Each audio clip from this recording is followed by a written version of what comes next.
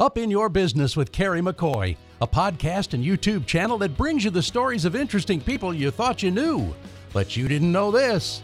Our governor's love story with the First Lady. I was taken with him. Great smile. We were both in debate. I looked at the schedule, so I showed up for his debate to report it. Rex Nelson's Ouachita Baptist football story that connects very unlikely events. My phone rang one day, and a guy from Conway named Glenn Hoggard was doing the play-by-play, and he said, "I'm in Saudi Arabia."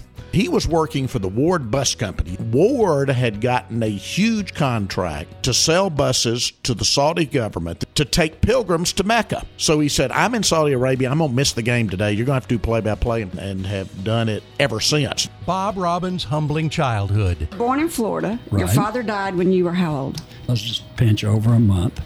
I was the baby of 13. Wow.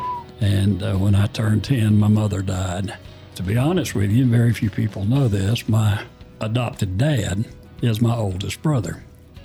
So that's how that all came to be. Steve Landers' Penny Profit Beginnings. At the tender age of just 5 years old, Steve walked to the newspaper office and with his allowance of 3 cents, bought newspapers, and then he resold them for 5 cents. You missed the part about my allowance was 3 cents. I think I didn't have any allowance. I just mustered up a couple of dollars, and I'd go up there and buy papers for 3 cents a piece, and then I'd sell them for 5 cents a piece. A lot of times they would give me a dime.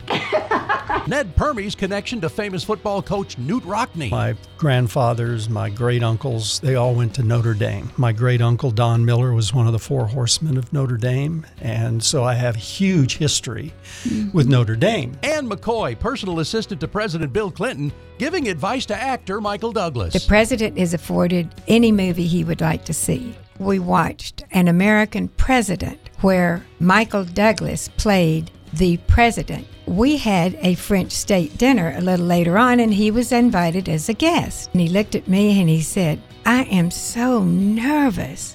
And I said, "Why don't you just pretend like you're acting in a movie?" And he smiled. Master gardener Janet Carson's inability to find a sunny vacation spot. A friend and I were going to go where it was warm in February, so we chose Phoenix.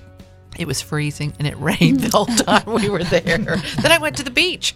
Same thing, cold and wet. Carrie McCoy, owner of Flag and Banner, asking questions that turn conversations into compelling podcasts, radio shows, and an extensive YouTube channel. Subscribe to the podcast wherever you like to listen by searching Up in Your Business with Carrie McCoy.